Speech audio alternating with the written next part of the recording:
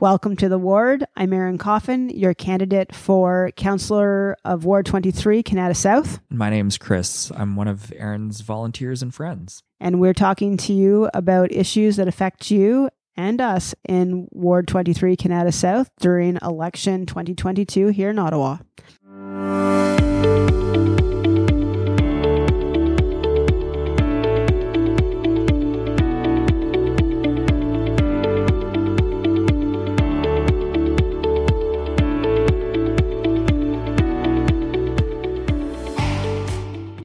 We're now going to move on today to talk about a really important topic, which is community health. Bottom line is that our city really needs to be happy and healthy to thrive. And I find that a lot of our residents, we're really struggling, and we're increasingly concerned about the lack of family doctors. And we're hearing about ambulances and paramedics being stuck at emergency, and even just, general proactive public health measures and education are something that people are really having a hard time with and questioning. And really, at a basic level, anything we're doing is, our being healthy really starts with having a roof over your head and having accessible food that is healthy for you, and also having those support services and those recreational resources so you can live comfortably. I think this is something that's really important for Canada South, and it's something that we really need to do better at making sure we can do that for ourselves.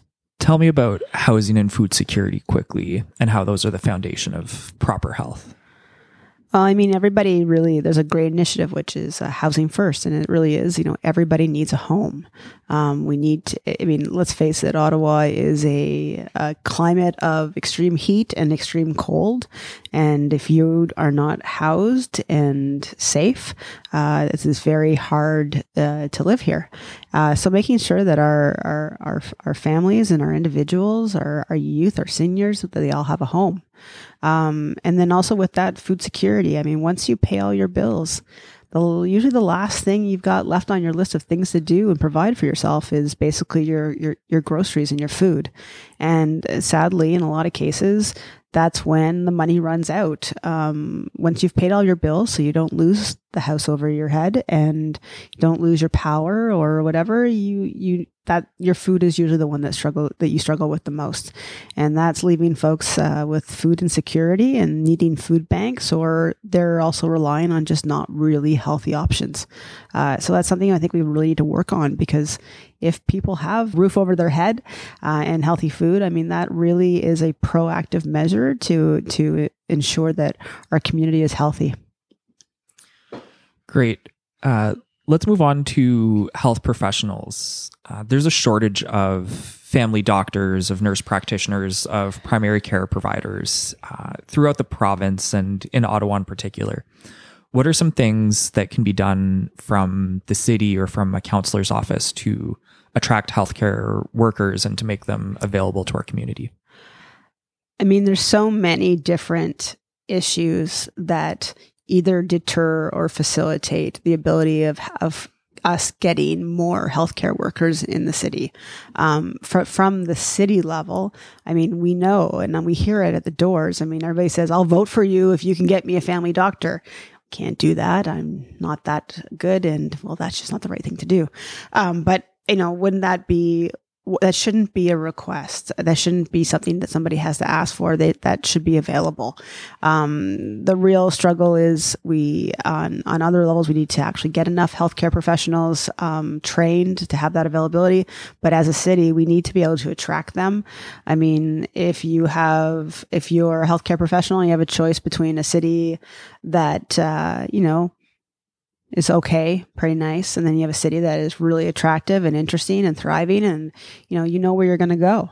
Or so we really need to look at what we can do to make our communities inviting and attractive to healthcare professionals, so they want to come here and take care of our community. And that includes having great infrastructure, great transit, great recreation, and thriving arts and culture. And that includes sports. I know. entertainment wise and actual activity wise. But besides that, we really need to do what we can from a city level. We can really work on public health. Public health is a city responsibility, and we need to make sure that we are working on the proactive education when it comes to public health, whether it's talking about, washing your hands and, eating good food, making sure you take the right medications or get the vaccinations you need to have a happy and healthy life, and proactively prevent preventable diseases and health crises. So things like that, I think, is something that we have a responsibility as in public health. But then also, I think we can also look at ways that we can better serve Canada South. I know back in the day, Marianne Wilkinson was really passionate about having a West End hub for medical services for Canada, which would have included, family medicine, technicians that could do things like x-rays and, blood tests and such things like that, as well as doing kind of your basic emergency situations. Like if you have a broken arm, you can get yourself a cast and take that pressure off our emergency rooms and our hospitals. Right now in Canada, if your child is unwell and possibly needs to be admitted, you need to take your child across town to CHEO. If you're having major surgery, you often have to go across town to the general. It would be nice to have some of those services, not as extreme as, say, surgery at the general, but having some of those services in the community at a medical hub where you can go deal with those lesser health risk situations and leave the very serious medical issues to the hospitals to deal with and the traumas to deal with. And what about mental health in Canada South? What can be done to improve mental health services? Well, that's another big one, I think, when we go back to our social services as well, is that, this is going back to the proactive investments that actually, while they seem like nice to haves now, they're actually absolutely required, and they actually prevent greater costs. Investing in a lot of these proactive mental health and social service programs and services is very important.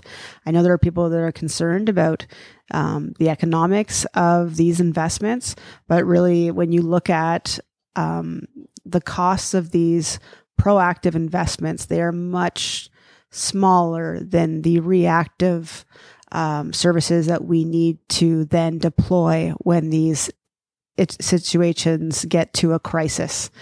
So I think that in that case, if you're looking at it from that point of view, these are very good, important investments. And even more to the point is if you deal with these issues early on, the cost to one's mental health, to one's ability to live, to work, to provide, and to be part of our community.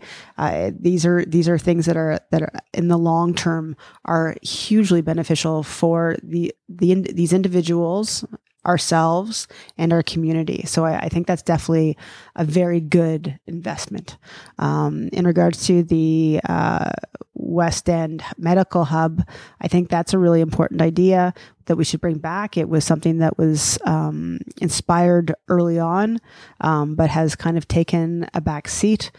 We need to bring that back where we can have a place where we have family physicians, we have technicians to be able to do basic tests, x-rays and such, and taking a lot of the lesser urgent care out of hospitals and emergency rooms and providing them in the community in a location that is easy for all to get to and be able to have those services freely. I think also to be part of such a community as a professional would probably be a very attractive thing where you can just bring them in and send them down the hall rather than having to send them across the town. As we know, a lot of our CHEO is a far way away. So if our children are sick, we're driving quite a far distance. And we do have in Canada South already a lot of CHEO services such as First Words and some of those services. But it would be really great to get more over here that would allow families, whether we're talking about our children, ourselves, our seniors, allow these families to get the care we need in our community here in Canada South and in the west part of Ottawa. Well, that's a wrap. Thank you for joining us. I'm Erin Coffin. If you're looking for any more information, just go to erincoffin.ca and you'll find my platform there and an opportunity to leave me a message.